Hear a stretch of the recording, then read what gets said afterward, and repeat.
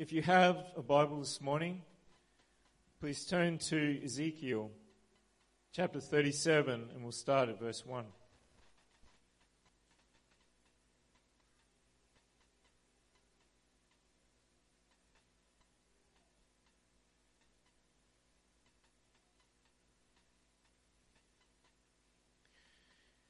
The Lord gives inspiration for messages, sometimes in very different ways. I was actually listening to a song, a Christian song, and then the Lord started to speak to me out of just one little part of that song to bring this word this morning. The Lord is not limited to just one way. Ezekiel 37 and verse 1. This is the prophet Ezekiel, and he talks about an experience that he had by the Spirit of the Lord. And the hand of the Lord was upon me and carried me out in the Spirit of the Lord and set me down in the middle of a valley which was full of bones, and caused me to pass by them round about. And behold, there were very many in the open valley, and lo, they were very dry. And he said unto me, Son of man, can these bones live? And I answered, O Lord God, you know. And again he said unto me, Prophesy upon these bones, and say unto them, O you dry bones, hear the word of the Lord. Thus says the Lord God unto these bones, Behold, I will cause breath to enter into you, and you shall live. And I will lay sinews upon you, and will bring up flesh upon you, and cover you with skin, and put breath in you, and you shall live. And you shall know that I am the Lord. So I prophesied as I was commanded. And as I prophesied, there was a noise. And behold, a shaking. And the bones came together, bone to his bone. And when I beheld, lo, the sinews and the flesh came up upon them, and the skin covered them above, but there was no breath in them. Then said he unto me, Prophesy unto the wind, prophesy, Son of man, and say to the wind, Thus says the Lord God, Come from the four winds, O breath, and breathe upon these slain, that they may live. So I prophesied as he commanded me, and the breath came into them, and they lived, and stood up upon their feet, an exceeding great army. Then he said unto me, Son of man, these bones are the whole house of Israel. Behold, they say, Our bones are dried, and our hope is lost. We are cut off for our parts. Therefore prophesy and say unto them, Thus says the Lord God, Behold, O my people, I will open your graves, and cause you to come up out of your graves, and bring you into the land of Israel. And you shall know that I am the Lord when I have opened your graves, O my people, and brought you up out of your graves, and shall put my spirit in you, and you shall live. And I shall place you in your own land. Then shall you know that I, the Lord, have spoken it and performed it, says the Lord.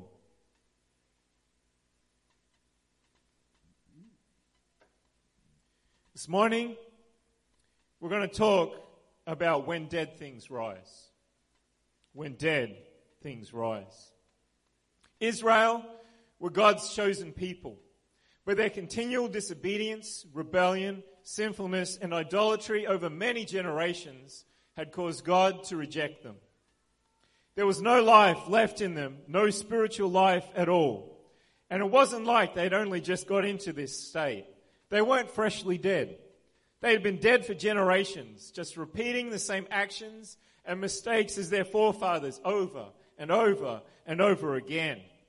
The Bible says that not only was there nothing left of them but bones, and not only that the bones were dry, but the bones were very dry. You can't get anything deader than centuries-old, dead, dry, sand-swept bones left open to the elements in a valley. There's nothing deader than that. They ain't coming back. They ain't moving on their own. There is no hope for them. The only thing you can do is bury them and put a marker over the grave in pity and in respect. So when God asked Ezekiel if the bones could live, he gave an incredibly diplomatic answer. I know what he was thinking. There's no way these bones could live in 1,000,000 years.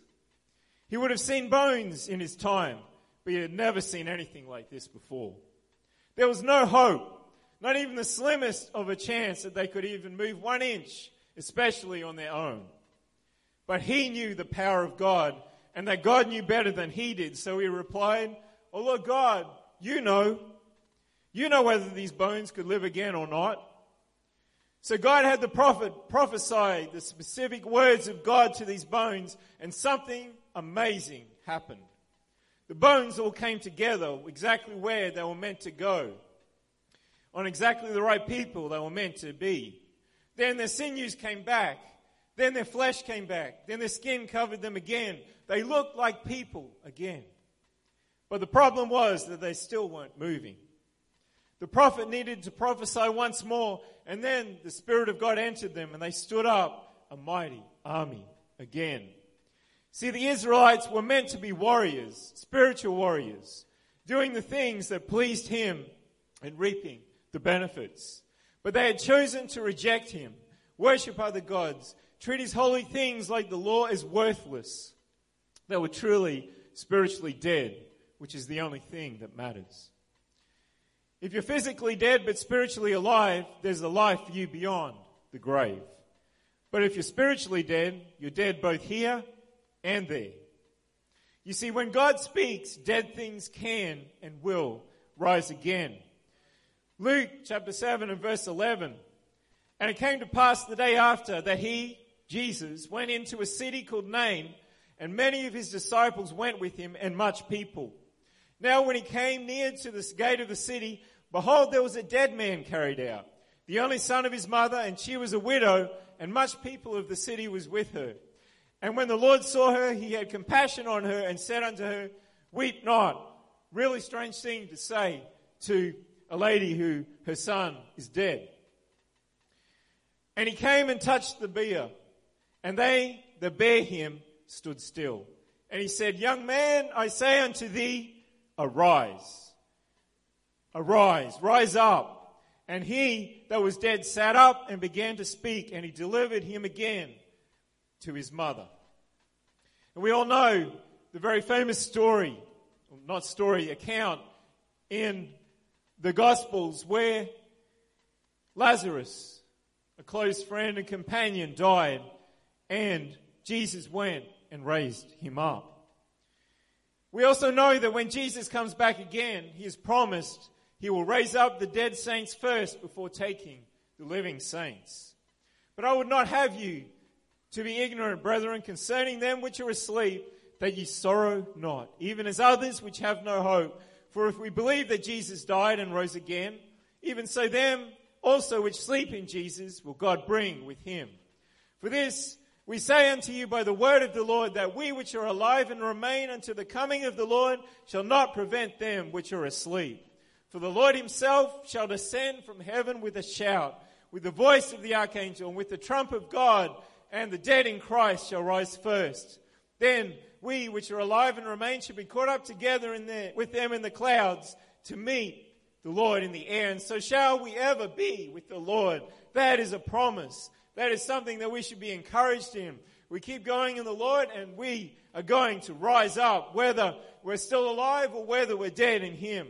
Wherefore comfort one another with these words. If Jesus can take care of and raise up the physically dead, then he also has the power to put back new life into our walk with him as well. 2 Peter chapter 1 and verse 3 says, "According as his divine power has given unto us all things that pertain unto life and godliness, through the knowledge of him that has called us to glory and virtue, whereby are given unto us exceeding great and precious promises, that by these you might be partakers of the divine nature, having escaped the corruption that is in the world through lust." He's given us everything that we need to have life within us. And he's given us great and precious and powerful promises. We can't have life outside of Jesus. It's not possible. John chapter 14 and verse 6 says, "Jesus saith unto him, I am the way, the truth, and the life. No man comes unto the Father but by me." There's no life without Jesus. If we're focusing on ourselves or the junk of this world, it will suck the life out of us. the spiritual life. If we're in unrepented sin, it will suck the life out of us. Galatians 6 and 7 says, "Be not deceived, God is not mocked. For whatsoever a man sows, that shall he also reap. For he that sows to his flesh shall of the flesh reap corruption, but he that sows to the Spirit shall of the Spirit reap life everlasting." Romans 8 and verse 6, "For to be carnally minded is death, but to be spiritually minded is life and peace." Why? Because the carnal mind is enmity. It's at odds, it's a war against God. For it is not subject to the law of God, neither indeed can be. So then they that are in the flesh cannot please God. But you are not in the flesh, but in the Spirit, if so be that the Spirit of God dwell in you. Now if any man have not the Spirit of Christ, he is none of his. And if Christ be in you, the body is dead because of sin, but the Spirit is life because of righteousness. But if the Spirit of him that raised up Jesus from the dead dwell in you, he that raised up Christ from the dead shall also quicken your mortal bodies, make alive your mortal bodies by his Spirit that dwells in you. It doesn't matter how spiritually dead we are, how far we have gone, how dead and dry our bones are. Jesus gives us hope. Revelation 3 and verse 1. This is Jesus talking to each of the 7 major churches of the time and talking about their spiritual condition. "And unto the angel of the church in Sardis write, These things says he that has the 7 spirits of God and the 7 stars. I know your works, that you have a name, that you live and are dead. Be watchful and strengthen the things which remain that are ready to die, for I have not found your works perfect before God. Remember therefore how you have received and heard, and hold fast and repent. If therefore you shall not watch, I will come on thee as a thief, and you shall not know what hour I will come upon you. You have a few names even in Sardis, which have not defiled their garments, and they shall walk with me in white, for they are worthy. He that overcometh, the same shall be clothed in white raiment, and I will not blot out his name out of the book of life, but I will confess his name before my Father and before his angels. He that has an ear, let him hear what the Spirit says unto the churches." You might think that that's an odd scripture to give. But the point is, Sardis is arguably the worst of the 7 churches in the book of Revelation. Jesus said that they made out that they were a church of God, but they were dead. Dead means no life, right? No way of coming back, no hope for them. Only a few hadn't defiled their garments and they could be saved. Except Jesus didn't see them that way. He told them to repent. Repentance is no good if you're already dead, if you're too far gone. But repentance is what makes us alive again when we're dead. We die to ourselves and our way of living, and He brings new life into us. Just like we were dead, spiritually dead before we first came to church, and repentance gave us a new life to live. It started that process. The lesson from this is that no person, no church is too dead for God to be able to revive. But there is always a way that He can breathe new life back into us. If I can get someone to the piano, please. I'm not a prophet like Ezekiel, but I do have a word from the Lord for you this morning. And His words are just as powerful in your life now as they were in the prophet's time. There's somebody here, and I don't believe it's just one person, where you feel like you're dead inside. That you're spiritually dead, completely dead, that there is no life left in you anymore. And that there's no way back. There's no possible way for you to live again. You've gone too far. You've burned all your bridges. You've done everything that is going to cause you to never be able to live for God again. God is here to tell you this morning that that is a lie. God is here to speak His words of life into your soul. You are not going to be left the way you are. All you have to do is hear these words this morning, believe them, respond to them, and you will live. That is a promise direct from God for you this morning. You won't be fully spiritually alive in an instant, but God will start that healing and reviving process straight away. Your scattered bones will come back together. Then after that, your sinews. Then after that, your flesh. Then after that, your skin. There's a process. There's layer upon layer where God breathes life back into you. And finally, God himself will breathe full spiritual life back into you again. You don't think it's possible, but it is. If God can raise a mighty army of spiritual warriors from a valley of dead, dull, dry, wind-blown bones, then he can raise you up from the deadness within. Thank you, Jesus. Thank you, Jesus. All Jesus requires from you this morning is a response. He will take care of the rest. Just recognize where you are at right now and respond to his word. He will breathe new life back into you without fail. He is in the restoration business. He has always been in that business. He is in the life business. He is in the resurrection business. When he raised up from the dead 3 days after he was buried, he proved to have the power over death. And his followers walk in his footsteps with death being left behind for new and powerful life. Don't think that your condition is hopeless.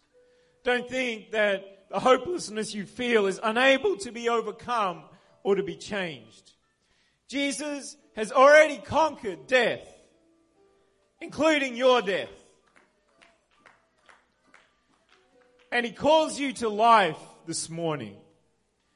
You're not happy with where you are, so just hear the words of Jesus this morning. It's not over. It's not finished. You will not remain like this. You will be raised up again in a powerful, incredible, and miraculous way.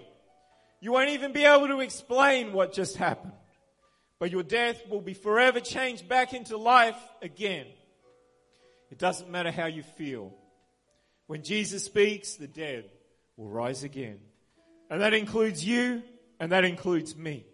Nobody is exempt. So heed the word of Jesus this morning and live again. If you would stand with me this morning.